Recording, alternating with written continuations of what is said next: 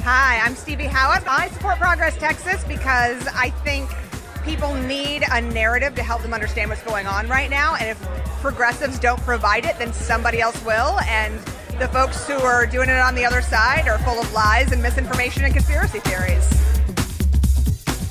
It's Tuesday, September 26, 2023, and this is the Progress Texas Daily Dispatch. Rapid response on the breaking news stories Texas progressives need to know. I'm Chris Mosier. Your daily reminder that while he's definitely feeling smug about his impeachment win, Texas Attorney General Ken Paxton still faces legal challenges.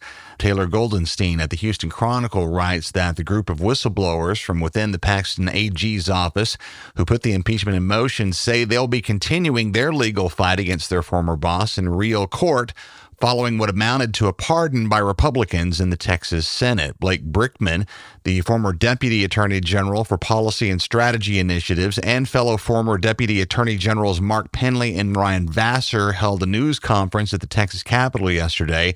They had reached a tentative $3.3 million settlement agreement with Paxton's office early this year, but the Texas House refused to fund it, instead opting for the impeachment effort. That lawsuit is now pending before the Texas Supreme Court. Meanwhile, Ken Paxton's also looking to get paid. He's seeking nearly 4 months of back pay for the time that he was sidelined by the impeachment and directed his first assistant AG, Brent Webster, to fire off a letter to Texas Comptroller Glenn Hagar, whom Paxton has been trashing lately during a tour of right-wing talk shows, demanding what Philip Jankowski at the Dallas Morning News says would amount to about $50,000. Webster's note right off the bat contains threats to sue should Hagar have any question about ponying up. Speaking of the Texas Attorney General's office, an interesting piece from William Malhado at the Texas Tribune sheds some light on that recent string of appeals that the AG has issued to block the blocking of new state laws that have run afoul of the courts since the end of the regular legislative session. Laws regarding emergency care for critically problematic pregnancies, the abolishing of Harris County's elections chief position, and the banning of transition-related medical care for transgender youth were all brought into question by the courts, but then allowed to take effect anyway due to an uncommon provision in Texas state law that allows the Attorney General to supersede a state judge's order. This is the supersedious rule, a provision rarely engaged until lately, which is intended to prevent legal challenges from upending the status quo before a full legal case plays out.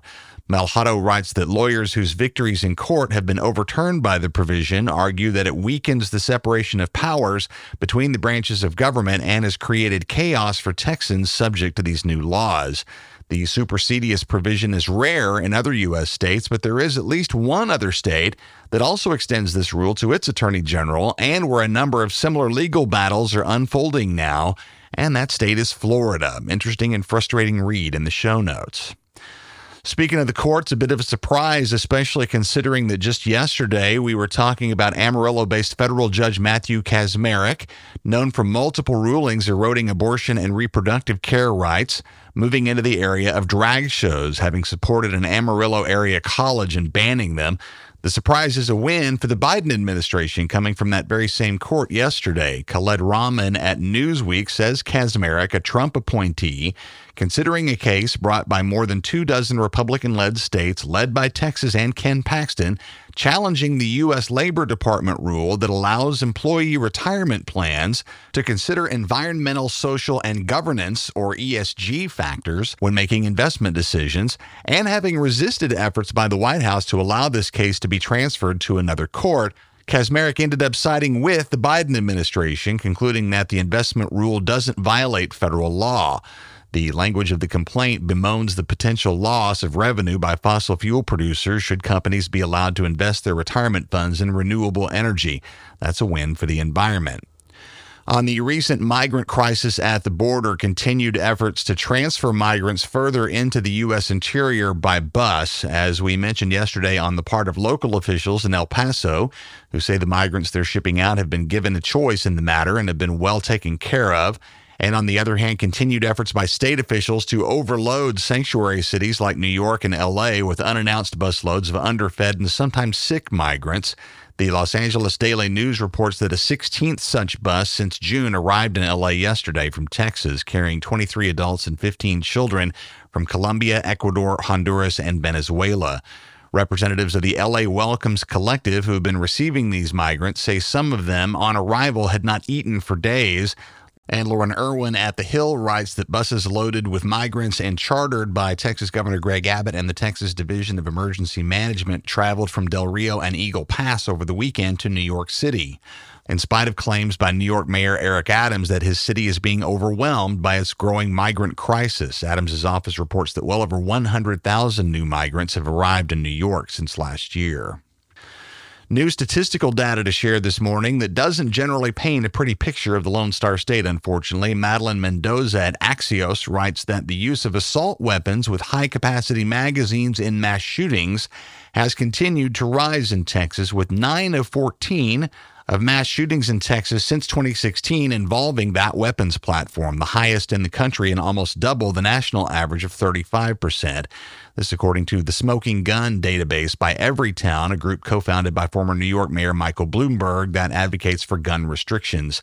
They also cite Michael Sierra Arevalo, an assistant professor at the University of Texas at Austin, who has studied guns and gun policy, who says that Texas's gun culture often revolves around the perception of assault weapons as a tangible symbol of a person's stance on gun rights and political alignment, a perception that's been fostered and entrenched in part by marketing from firearms manufacturers. Another frustrating but important read in the show notes. While we're talking ugly Texas stats, here's another one. Christopher Adams at KXAN-TV in Austin writes that Texas also ranks highly amongst U.S. states most impacted by natural disasters.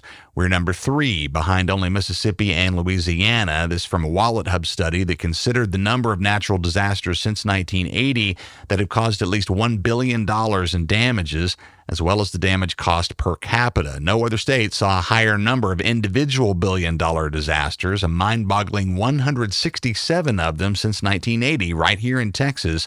On the list, February of 2021's Winter Storm Uri, 14 tropical cyclones, including Hurricane Harvey in 2017, which inflicted almost $155 billion in damage, 18 droughts, 9 floods, and 7 wildfires. That, my friends, is exhausting.